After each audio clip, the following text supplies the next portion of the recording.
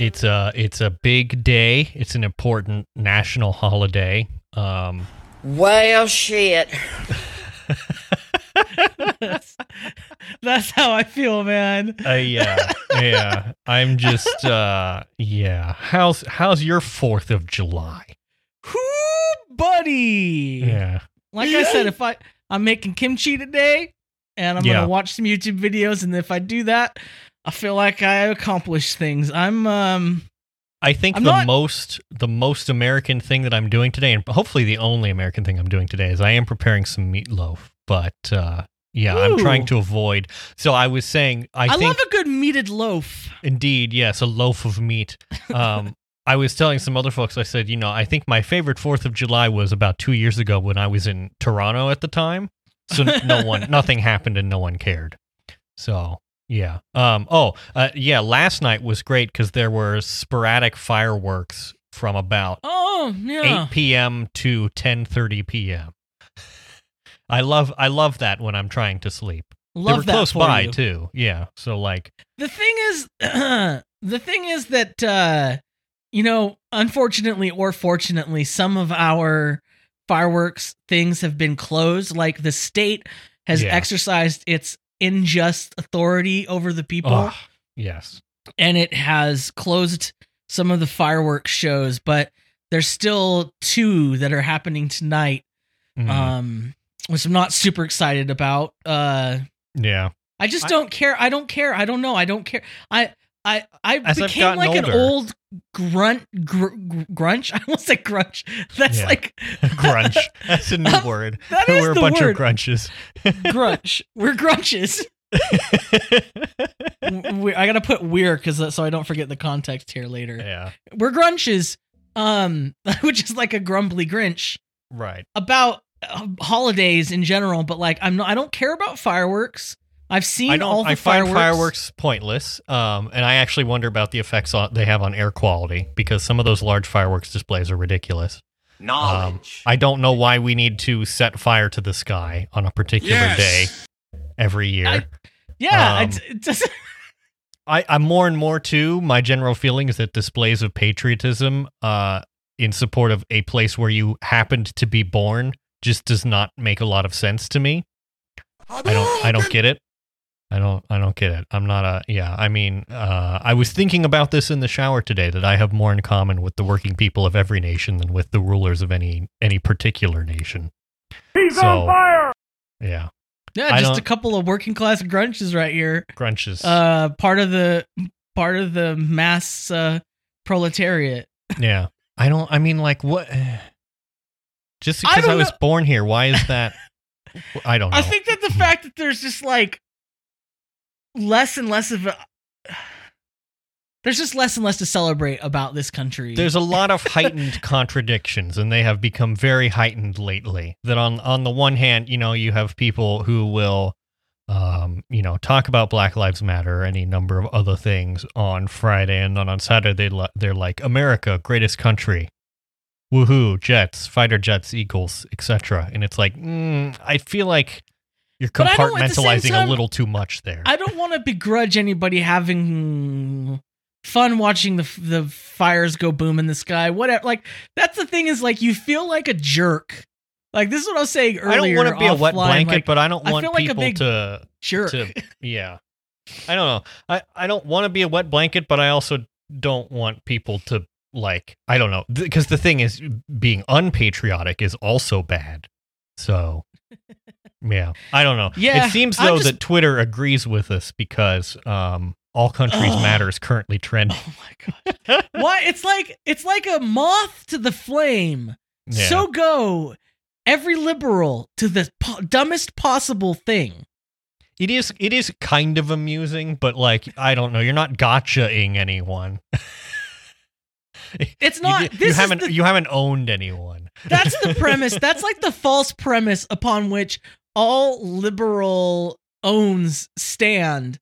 Right? Is that right? The my opponent actually believes in the things that they are saying, and like actually cares about critical thinking. They've really. Yeah. This is an argument. No, they don't care. They're what? Yeah, your opponents are not shamed by hypocrisy. They literally do not care. They literally do not care. Prefer not to. They just, it's not, you're not going to win. Anyway, one of the non-American things that I've been doing is I've been enjoying some sparkling lemonade that I got at the store. I learned French sparkling lemonade, so there you go. Hui. I love a good Italiano. That stuff that's the San. Have you had that San Pellegrino where it's like sparkling water with like a hint of like orange juice? I love the blood orange of that. It's very good. I'm gonna have to go down to the service station on the corner because they carry many good they're like the beverage service stations where it's like we got gasoline, but like really you're gonna want to come inside. Yeah, we got a lot of beverage. We got a lot of beverages. Yeah. No. Yes. The gas station nearest me is like that, and it is good. Yeah. So I think today is a day that calls for some kind of beverage. Yeah.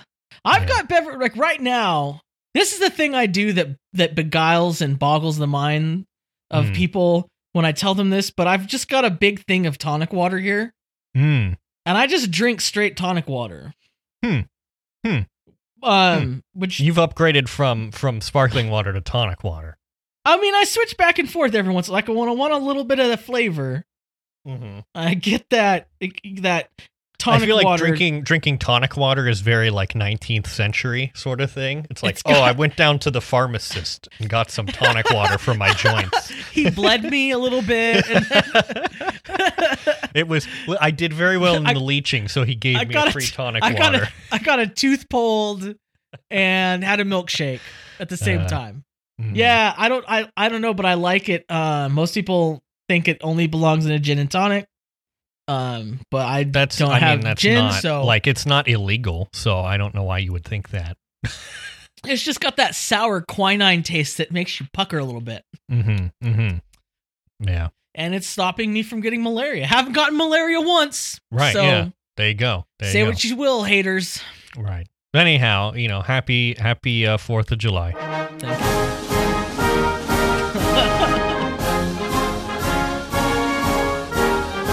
Anyway. Speaking of America and consumerism. Oh, yes. I did a consumerism. So I believe we mentioned that I ordered a chair, and the chair has arrived now. It arrived in a large box, a large, heavy box. And it came in 2 pieces, very American. I'm too dumb to put it. Too dumb to put it together myself. So basically, all you do is you put the chair part on the wheels part, and you're good to go. And then you sit in it. That's actually a step of the assembly is sit in a chair. I've never gotten a chair that wasn't like at least 3 or 4 pieces, if not more. Yeah. So that's nice. Yeah. I kind of wish that it was more because I wanted to have like an activity, make an activity out of it. But instead it was just like, I guess I'm done. But then you have the activity of, because this has very adjustable armrests because they can move up and down, but also side to side and in and out and rotate. So wow, it's it's actually almost they're almost too adjustable because if I lean on them in just the right way, they move a little bit. But the cool thing about this chair is that it's designed for you to sit sideways in it, which is why. Now, when you've told me that every time you've mentioned this chair, you said, "I love this chair because I can sit sideways," and I go, "Cool," but really, I have no idea of understanding what that means. So basically, you're sitting in a chair, the back is at your back. Yeah. Now imagine basically rotating the chair 90 degrees underneath you. So now the back is like on cushioning your shoulder. Yeah. And you can sit like that in this chair. They say this chair is designed for to allow for movement, natural body movement. Why would you want to? I can't imagine wanting to do that. Well, here's the thing about me. I'm very fidgety, so I can't just sit in one place. I have to be like moving around from time to time. So it is helpful. Also, I like to sit on my chair sideways and say, we've had fun today. But I think the real lesson. Can you do the Riker thing in it where you just lift your leg over it and... Oh, not quite, but I wish. I think the armrest would complicate that a little bit, but yeah. No. My chair, I have the same chair at home as I do at work. Because I like it. And it has no arms. Well, I didn't put the arms on my home version, but I have the arms at my work version, and I can never decide which I like better. But the no arms, I could sit. I go through phases where it's like I don't want the arm. Let me try it right now. There we go. I'm gonna try and. How do I? This is good Foley work sideways. Sideways. Hit that. Okay. But just look at me now. This is weird. Right now, I am completely disoriented. I just Is that you? Wouldn't work. Wouldn't work. I don't know about it. Like, I have to have a wide stance in order to make this situation. We're the only things in here not upside down. Right. Okay. Let me get. I gotta move it again. Now that's. Oh no! I knocked over cans. Okay. By the avocado dog. Okay. See. Okay. Here we go. Now, see, I believe that you actually did that, but we're not gonna. That could have just been you messing around the whole time, just making exertion noises. Just it's very complicated. My setup here. Oof. Yeah. Gabagool. Speaking of exertion. Well, no, hey, I want to stick on your chair because I'm very happy for you. Sorry, do you have more about your chair? Yeah, no, that was it. It's good. Okay. It's a nice chair. It's cool to sit in for a while. See, now that's good. That's good. Yeah. You don't want to get swampy butt, Precisely, yes, and that was my biggest concern. But of course, my other chair had developed a tear, so something had to be done. So I can't. Every time I hear a tear now, I think of something else. Because of pregnant friends who recently birthed. So now, moving on. Speaking of tears, live TV streaming services have basically just ripped themselves into. I am never going to financially recover from this. Yeah. They're just cable now. What we did is we reinvented cable, but rather than plugging it into your TV, you plug it into your computer.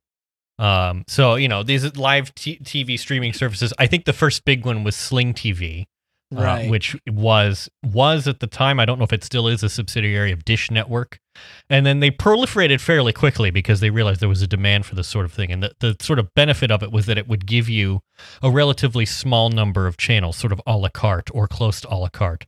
That way, you didn't have to pay the big price to get all the channels, most of which you don't watch. I mean, that was like the big thing. Was Sling TV, like even their ads, right? Was and it's like, look, you get the good channels. You get, you don't get QVC because you don't watch QVC. And so that started out at $20 a month, which was quite reasonable. We had it, but it didn't ever quite work. It was very. Sling TV in particular was often troubled by load. And would get taken down during like very popular programs, like the Super Bowl and things like that. Then you had PlayStation Vue, which was a Sony product that started at $30 a month and then was discontinued after rising to $50 a month. AT&T TV Now, formerly DirecTV Now, started at $35 a month, which was already quite expensive compared to the competition. Has now risen to $55 a month and has lost over 1 million customers over the past year and a half because AT&T literally doesn't know how to run TV services. AT&T bought DirecTV and has basically destroyed it. So, cool. Good for them. Yeah, good work.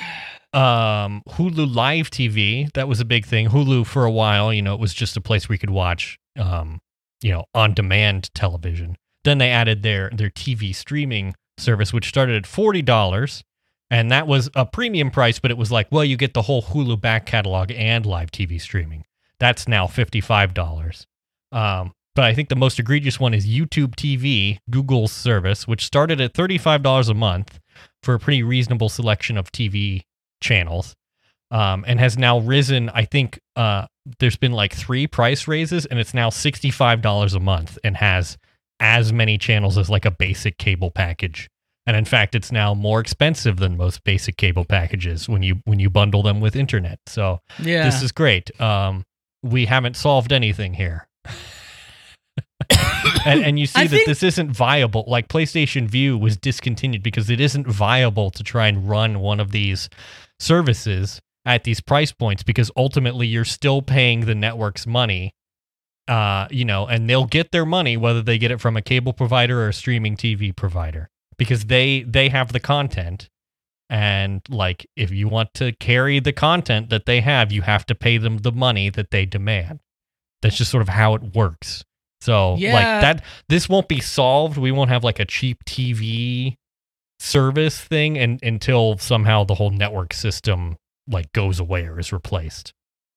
But they found a grift, and they're gonna. It's annoying because now it's like, well, now what are we gonna do? Because like my family, we all went in on YouTube TV, so that you can. But the difference between cable and something like YouTube TV, one of these streaming services, is that at least you can share them between multiple people in different geographical locations. Yeah, because you can watch it on the go, right? It's not tethered to a particular physical location. Right.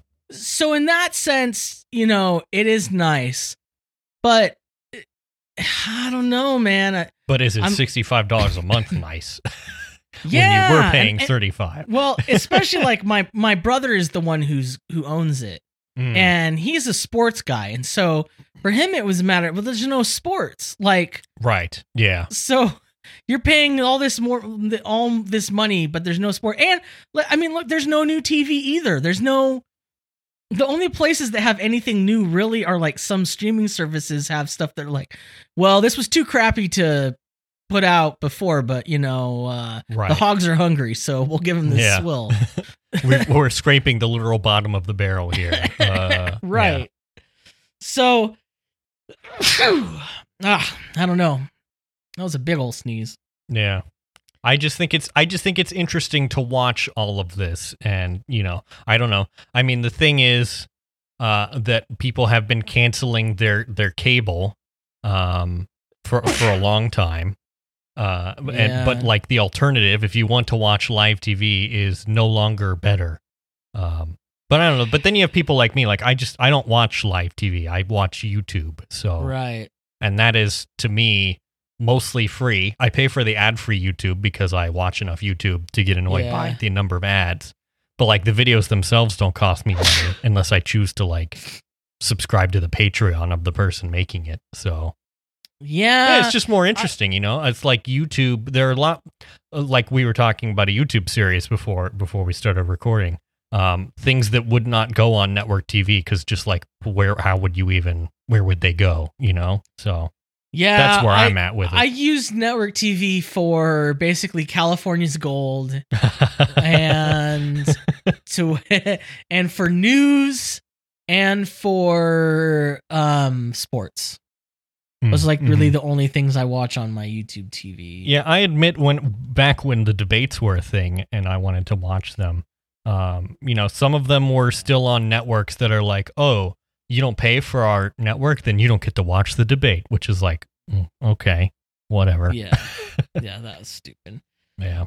Yeah, well, I don't know what to do. I'm starting to think, I'm starting to think like, do we get cable and do I build more robust Plex server, and with the cloud DVR stuff that you can do with Plex, and then I'm thinking, boy, that sounds like way more money and a lot of work, and I don't know. And it's a thing you have to maintain, which is which that's pain in the butt.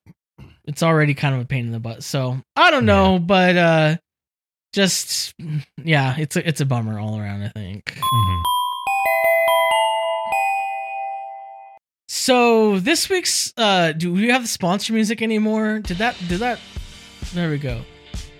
Whoa, this sponsor music, man. I can get some different sponsor music if you'd like. I've got no, I like it. No, keep playing it. Oh, well, wait a minute. This is pretty good. Here in my garage, just bought this new... Oh, no, wait. I'm sorry. That was a mistake. Let's do this one. Okay. This week's episode is sponsored by Idle Curiosities, which is a podcast. Indeed. hosted by some of our friends. It's a good podcast. You should go listen to it. We'll Search hopefully remember to link it. We'll have to find the link later. It's you want to hear about ants biting a child's pee-pee? Who doesn't? There's a lot of Judaism. For some inexplicably, there's a lot of Midwestern knowledge. It's a good show for me because I learn about all these Midwestern things, and I feel like that brings us closer together here. It does, yeah. Very similar, except So I'm from the Midwest. You're from the West Coast. Their dynamic is Midwest East Coast. So right, they're almost like the mirror version of us, if you think kind about of, it. yeah. But they do like a bunch of work to create their show, so it's based off of their Google search histories. Yeah. Each week. I'm a little jealous of the effort that they put in, but they do what's it, transcripts of their show. Yeah, editing. They do tight editing. We don't do any of that. Yeah. And this is my promise that we will never do that. I will never. We want you to have the full unfiltered experience. Yeah, you want to make a transcript of our show? Go for it. Yeah. I have a robot that does that does like AI transcripts of our show. Maybe I read that sometimes. Do you read that? They're not good. Especially because it includes the soundboards. Right, yeah. So like I'm gonna go in here real quick and pull up our latest episode. Go ahead, sir. You had a question. and it's HTML file here. Andrew, let's see. I don't know how to start this episode, but a lot of people don't have to start the podcast. They gave, but then they're just like, right, I'm completely disoriented. The idea is to try and yeah, it's like it's gibberish. It's kind of, yeah. I mean, you kind of could get the idea of what we're talking about. Let us know if you want to read the computer transcripts sometime, because we can send them to you. To order transcripts of this program, send a self-addressed stamped envelope to. We should do that. We should really do that. I don't even know how to get into this, but it was an idea that somebody came up with. Was it you? I think it was me. I can't remember at this point. I'm afraid that claiming that it was me, that it wasn't me, but sure. Listen, season 4, let's just acknowledge that there's stuff that's been sitting in the dock. It's been marinating for some time. And sometimes when you're marinating something for that long, you open up the bag and you're like, what is this? Right. Yeah. You're like, what did I put in the smoker again? I don't remember. You pull it out and you throw it on the grill, and inshallah, it's actually edible, but you don't quite know. Right. This is one of those. I thought it was pretty funny. But we're thinking that we should start doing cancellations for the dead. Yeah. So they're like proxy baptisms that happen in the Mormon religion. Right. Where you can baptize someone after the fact, basically. Right. Yeah. But now we can cancel them. Yeah. No, So this, I believe the idea for this came from a tweet that was calling out, or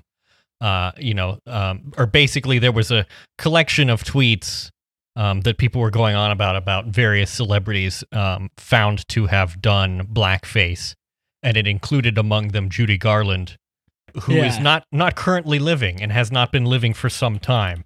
So I'm remembering the details of this now. So I postulated that we could do cancellations for the dead, wherein we, basically stamp a big canceled thing on their headstone or something like that. And have like a ceremony. Yeah. Yeah. So watch out. Not like, everyone's scared of the modern cancel culture that it will come for them. Yeah. But I think a lot of people aren't thinking it could also come for your ancestors. You won't be able to tweet through it when you're dead. That's all I'm saying. Yeah. So just, keep your head on a swivel and be better. Okay. Speaking of tweeting through it, this has been I've been paying attention. So I've been off of work this week for the holiday. Yeah. Thank you, America. Yeah. Well, by the way, mandatory.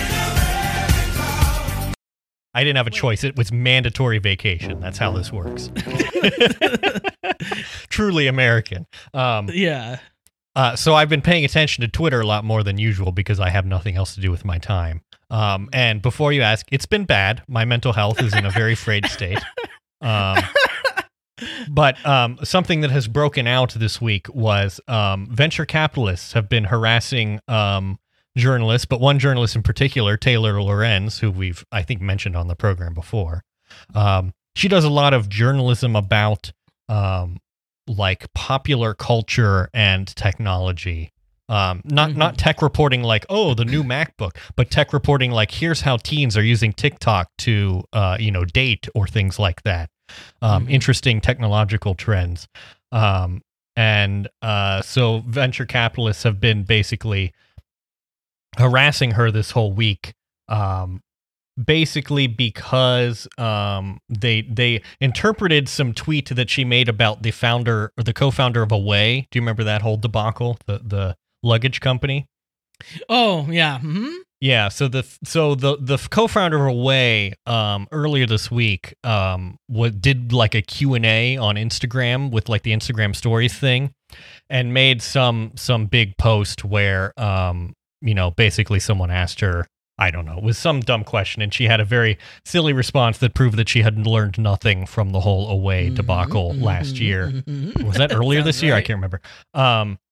So then Taylor Lorenz made a tweet that pointed out that pointed that fact out basically, and then venture capitalists proceeded to attack her and say, basically using her to launder all their complaints about the media.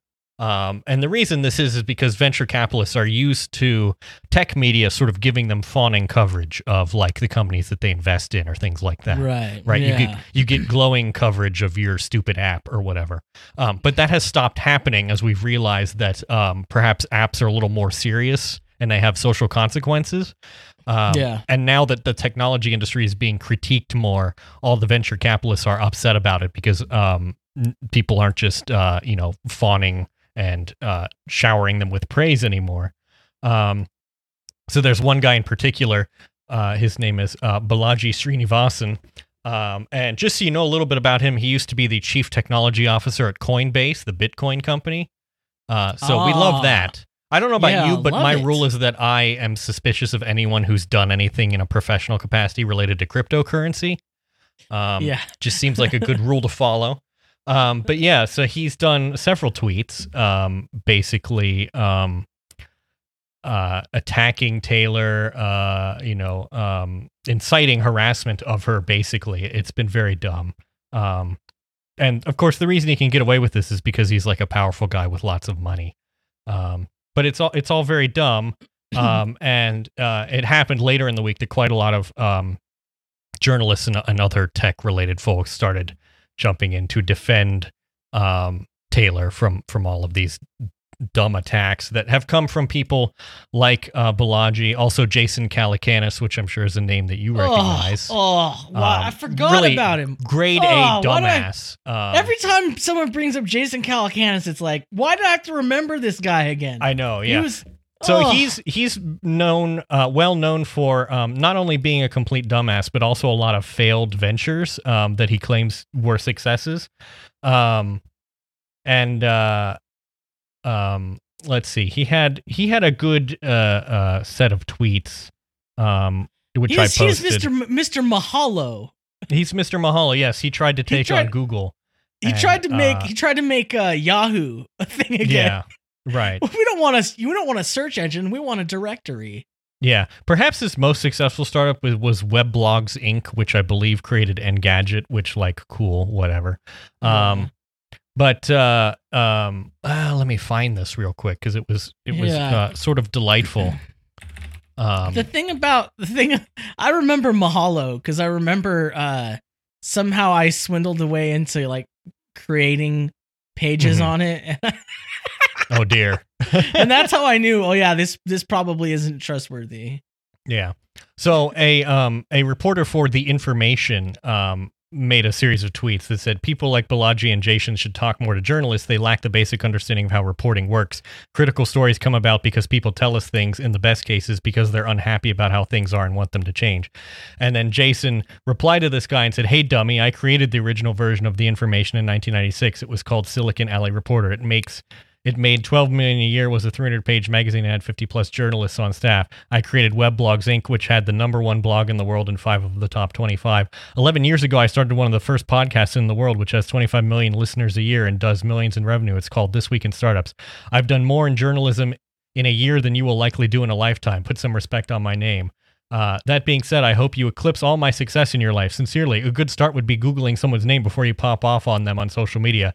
And Tom replied and said, "Hey, Jason, you and I know each other back from the LA tech scene and your Mahalo Inside.com days. You've also asked me to be on your podcast before. Don't even need to Google you." So just an incredible cell phone from Jason there, which is typical of his lack of thoroughness in this regard. Yeah. But yeah, so let's see. So you have Jason Calacanis, you have this Balaji guy, you have one of the guys from Andreessen Horowitz, Ben Horowitz, just a who's who of terrible people who are just wasting time. But the fun thing is that there's this app that they have called Clubhouse, and it is exactly what it sounds like. It's basically an invite-only audio chat app. Cool. And so they all got on there on Wednesday night, and they complained that journalists have too much power.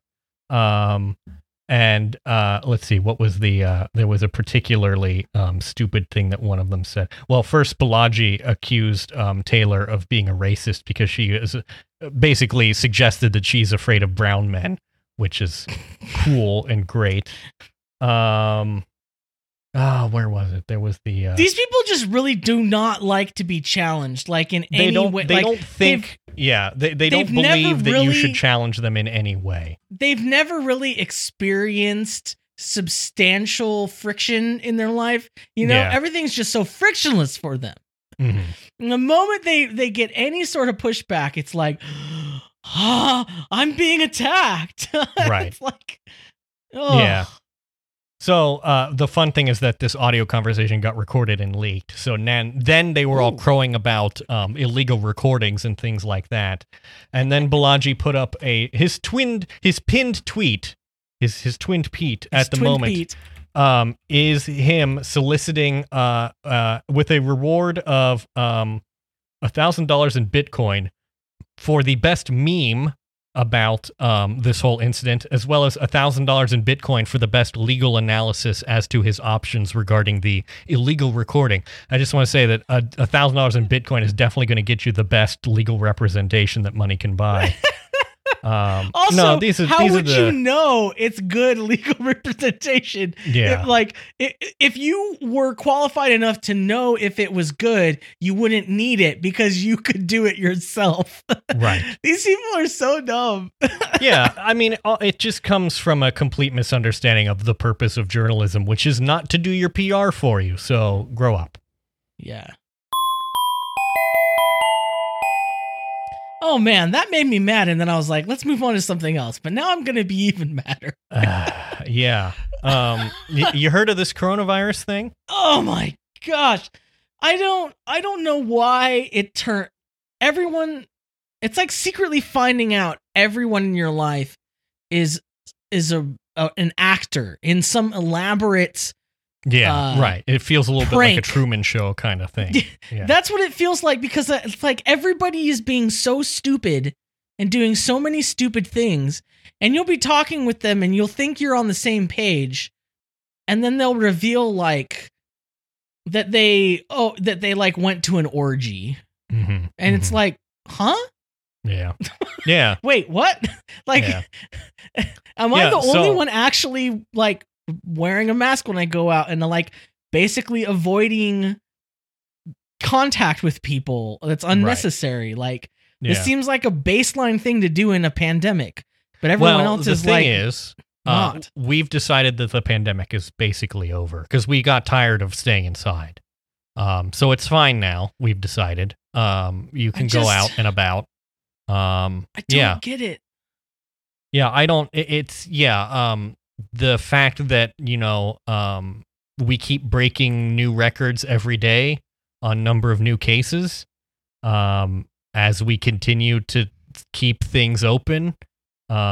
We saw some movement on that at the very end of this week, but still, it's. I guess we're just gonna power through it and act like. It's just wild because it's even people that are like, what to steal a phrase from a friend, the Johns Hopkins dashboard warriors, like that are like just ingesting the pipeline of data. Right. Even they see those the big people, line go up, but they don't process it. They don't process it, and they're like go on like weekends with the huge group of friends, and it's like, it's like no, you can't be doing that now. Disconnect. Like, I feel like I'm not a smart. This is the thing. I don't feel like I'm that smart of a person.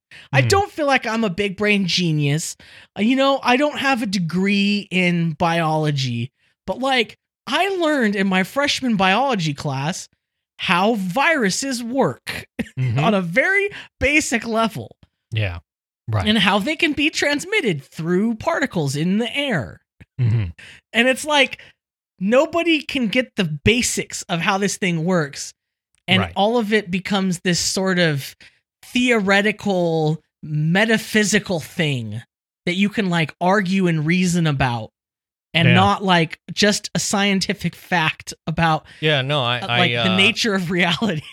I saw a TikTok today from an account called The Teen Republican, where he had posted that masks don't make a difference to coronavirus. So I reported it as misleading COVID-19 information, and TikTok said that it does not violate their policies, which very cool. Cool. Very cool, TikTok. Very cool.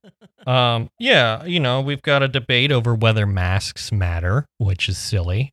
Put on your mask it or casket. Those are your choices. Yeah. Mask it or casket. And people want to go outside and have fun. And I understand that it is difficult because it's very nice outside and you want to go be with friends and other people, but you cannot. You have to. I'm not suggesting that it's not going to be boring or painful, but that's what you have to do, because if you don't, you are putting yourselves and others at risk. I think the thing that's really hard for me to grasp is I feel like there's two wolves inside of me, one wolf is like my this sounds like some ideology here. I like it. It's like one wolf is my feeling of like, it in my past, which was this like kind of like libertarian-ish, like, reject modernity, embrace kind tradition. of vibe, that embrace tradition, reject modernity. Like, I do kind of have that there's a little bit of a traditionalist, like natural, like romantic side to me, like, but in the classical meaning of romanticism, right? Like, that, like, what's natural is better, what's old and tried and true is probably better. Like, we don't and I think about like, what would happen if all of a sudden everyone in this time period switched places with the people who were in the time period of like the Great Depression and World War II. Like, I mean, the story would have been completely different. Like, we can't even handle the fact of like, just don't go out. Right. Yeah. Nobody's asking you to like use vouchers to reclaim turnips. Right. And you can only drive like every other day. Like, we're not to the point of national sacrifice that we've experienced in other times. And we're inside for 2 months. And now we're fed up. So but then there's the other wolf inside of me that's like, yeah, life really sucks now though. People are so alienated. They're so like deprived materially in their lives. They're so beat down. There's rampant like mental health crisis going on. Yeah. So it is a different situation, but these like two conflicting ideas are always inside of me. like fighting against each other. But But it at really, the same time, it's never been easier to stay inside and stay connected and entertained. Like, Right. imagine if we didn't have the internet or phones, like, so I don't know. imagine It's if like, this was the Blitz. Imagine if, because that's what the Blitz was, right? Stay Yeah. inside. right. Or Yeah. you would literally die from being Right. bombed.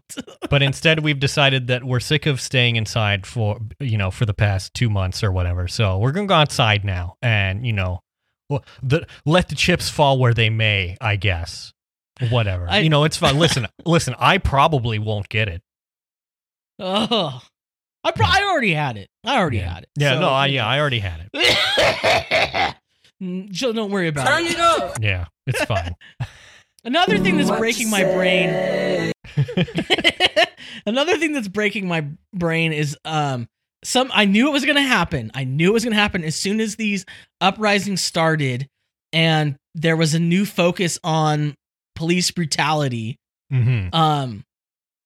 I knew it. People, because one of the first things people bring up, I've participated in this in the past. I've since repented, but like, the big thing is to be like, these corrupt police unions are the problem, right? Which Because so yeah, I mean this That- is complicated, right? It is. So yeah, my thought on this is police unions. So police unions are very powerful and they protect their members. And the reason that that's bad is because they protect their worst members, who are people who have killed other people. But the Right. thing is, they are performing the function of a union that I wish that every other union was as powerful as a police union. Yeah, they're just just empowered to being- like protect workers from being crushed by Right. equipment or whatever. when you look at it, they're being a good union. They're doing the job of a union. They're being a good union, just not in service of particularly good ends, I would say. Right.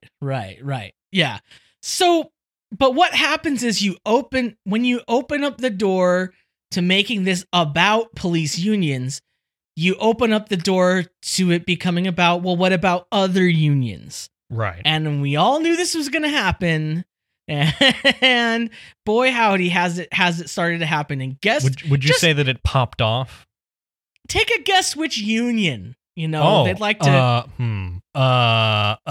Sanitation workers. No, the Teamsters. this food article, and commercial. This article from Dan Walters, who is basically the Butt Stevens of California opinion journalists, is. Oh my God, you have a local one? That's terrible. He's I hate him so much.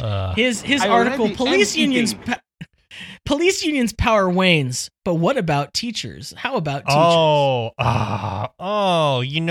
Turn it up. It's the teachers. The teachers It's are the problem. We got him. Yeah.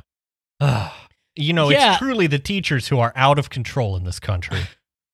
This It's aggression just- will not stand, man. No, here's what I want to do is give the sort of power that police unions have to the teachers, because then we might actually have good schools. Yeah, exactly. Like the difference between a police union and a teachers union are really important here, because it sort of illustrates where the issues lie, and it's not with unions. Well, now, It's- Aaron, I think you'll find that they're both unions. Ipso facto, they are the same. Do you understand that? Police are state agents who act against citizens for the state. Teachers are like the opposite. Right. Yeah. They don't have a enforcement role. They Right. Apart from getting in line, but yes, like taking attendance.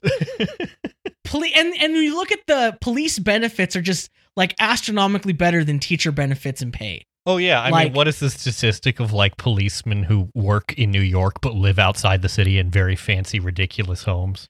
Some of those policemen get paid $200,000 a year. And it varies by place to place. I know, sure. some of the policemen in my area, they don't, they're not wealthy by any means. But if you were to rate, on average, if you were to say, do police make more than teachers? I think the answer would be yes, far and away. A lot more. Yeah. A lot I would more. say at minimum $20,000 to $30,000 a year more. Right. Yeah. That's what it's about. I've actually looked at the numbers, and that's about. Yeah. Yeah. It shows you because money goes to money demonstrates priorities. So it shows you where our priorities are, frankly. Well, and the thing that you'll find that teachers unions advocate for are things that are better for society. They're advocating on behalf of the people, whereas police unions are not. They're advocating on behalf of themselves. Right. Yeah. They're advocating. It's like, oh, you want to put body cams on us? You're going to tie us down and keep us from protecting people from, I don't know, something, whatever. You can make it harder for us to do our jobs of beating innocent people in the streets. Yeah. Yeah. It's just different, like what they do. It's almost like the difference between there being a teachers union and an army union. Like, the army should unionize. Well, like, what does that even mean? Like, right. The police essentially represent the state. Like, teachers don't really represent the state, like, right. Anyhow, the thing that really gets under Dan Waters or Wandalter's fingernails here, that really bugs him about teachers unions and how they abuse power, just like the police, is how they fight against charter schools. Oh, that's his example. An abuse of power for sure. Yeah. Yeah. So here's an example. Because charter schools are prima facie good. This is the thing that he brought up. Because in the recent California budget negotiations, the schools basically, the teachers unions basically fought to not reduce funding a substantial amount, but also to make all like emergency funding and stuff like that not go towards charter schools, because charter schools siphon money away from local school districts. Mm-hmm. So they're basically like leeches on the system, really. Right. Yeah. And so it's just like he was saying like that was an abuse of power to really hurt charter schools like that. It's like, buddy. Yeah. No, I mean, charter schools are probably worthy of a separate discussion, but they're not really a thing. Here's what he says in the article, right? The state's powerful education unions, led by the California Teachers Association, benefit from three provisions in this trailer bill on the budget. One prohibits school districts from laying off teachers. The second places a de facto cap on charter school enrollments, and a third dilutes transparency and accountability for educational outcomes, which are very important to measure during a pandemic when your whole thing has been disrupted. Yeah, I love to measure educational outcomes. That's never been a cudgel by which you destroy school systems. This is the funny thing. Like it's like he can't even see straight. He says that funding ignores districts' losses of students due to COVID-19 shutdowns by basing state school aid on 20 to 21 on pre-pandemic levels of attendance. It's a windfall to school systems experiencing enrollment declines, but freezes funds for those seeing growth, particularly charter schools. Thus, it forces school unions' long-standing campaign to kneecap charter school expansions. But like, why would enrollment go down? Yeah. If it wasn't charter schools sucking people and students and thus their funds, because you're basically funded per a student, right? Right. Yeah. Well, and we wouldn't want to have the public schools have a windfall. That would be bad. That would just be bad. It's just like, I knew this was going to happen. I've been waiting for it, and I'm glad that they did it. But I think it's one of these things of like, this is a thought that I've had a lot lately, is like picking your battles and what you're going to argue about, and bringing up like, oh, the problem is unions. Like, I'm not even going to have that argument with people, really. Like, when people talk about the police union, like, yeah, there are critiques to be made about the police unions, but that's just like so low on the list of things we need to be worrying about to me, like right now. Like, and sometimes on the left, like people get caught up in these arguments that like are not beneficial to your goal. That's all. Sometimes. Yeah. So, yeah. Speaking of things that are complicated here. I was wondering how you were going to segue that. An observation I had, I have gone to a few stores in the past couple months to purchase some things. And one thing that I've noticed is the sort of general trend in retail stores of replacing sort of purpose-built point of sale equipment with like just an iPad and like a card reader. And I think it's interesting because you think about, like a lot of this cash register equipment, admittedly, it's made for sort of times gone by. Like it has, things to like process checks or, handle like a cash drawer and things like that, which probably are not super needed anymore. But one thing that they did have was they often had hardware keyboards that were nice to type on, and they were well designed. A lot of these point of sale equipment was designed by IBM, so it has very good keyboards. And now we've just done the thing, sort of the squarification. And it lasts for a long time. Indeed, yeah, very durable. And now you just toss an iPad at them and say, here, figure out our app, tap around on it, and type on this hard screen. And that's what you get now, because this is cheap. And so basically what you get is like an iPad, like a Verifone credit card reader, if not something that just plugs into the iPad itself, and then like a receipt printer. And it's interesting how poorly a lot of it seems to actually work, in that like it seems to just be less reliable, and people have more problems with it, but also it's just user unfriendly by virtue of being like the cheapest possible solution for this stuff. So I think it's interesting.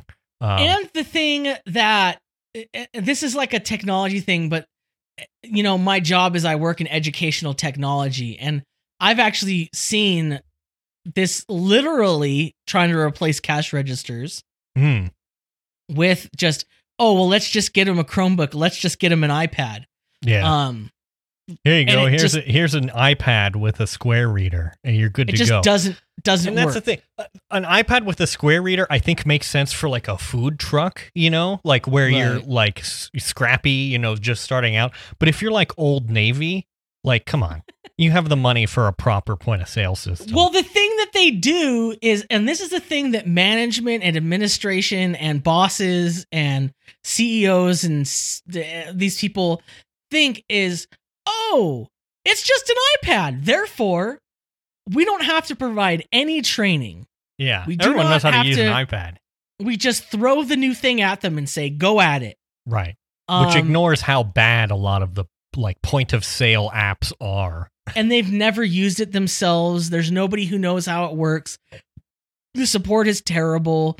The people doing these jobs are not exactly like, people on a cash register are not usually, people who are going to pick up that kind of stuff real quick. Yeah. Yeah.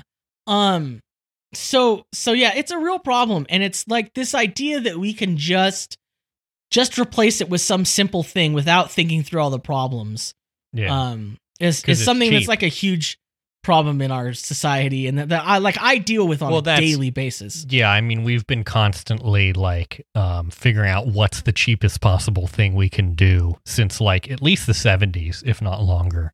And it's just funny that the people who aren't super tech literate they have this magical trust in technology. Like it has basically replaced magic or the church. It is like, we just trust in it.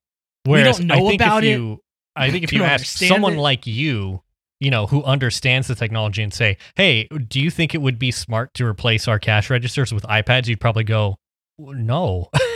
Yeah. If you ask any IT person about like, deploying something new or, like, is this good? Like, will this make us better and faster? The answer is going to be like, well, no, probably not. No. Yeah. I mean, not unless you put like, come this up stuff with a isn't plan magic. Yeah. You can't just you cannot. That's the thing, that the lie that most technology in this world operates on. And it's, if anybody gets a chance to read the book by Neil Postman, Technopoly, it's basically, or Technopoly. Yeah. It's about this notion that like The lie is that technology can abrogate all of the stuff that you don't want to have to do, like actually working with people and actually explaining and teaching and developing systems. Like, we can just replace it with Magic Brick. We can just replace it with Magic Tablet. Well, we don't. It's and that's not how the world works. Right. The auto industry tried to do this in the 80s. They thought, well, we'll just have robots build cars, and we'll get rid of all our workers. And it turned out that you can't just bolt some robots down. It's very complicated, the steps to build a car. And you had things like robots welding each other or spray painting each other instead of the car, and just wreaking all sorts of havoc. And even if the robots work 100% exactly how they're supposed to, who maintains the robots? Right. I mean, you build more robots to maintain the robots? Like, right.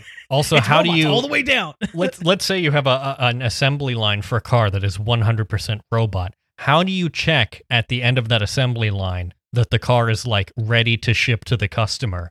Right. Do you really think that you can like pass it under some cameras and say, yeah, it looks like it's in saleable condition or whatever? Like, no, there are things that we simply cannot replace with technology.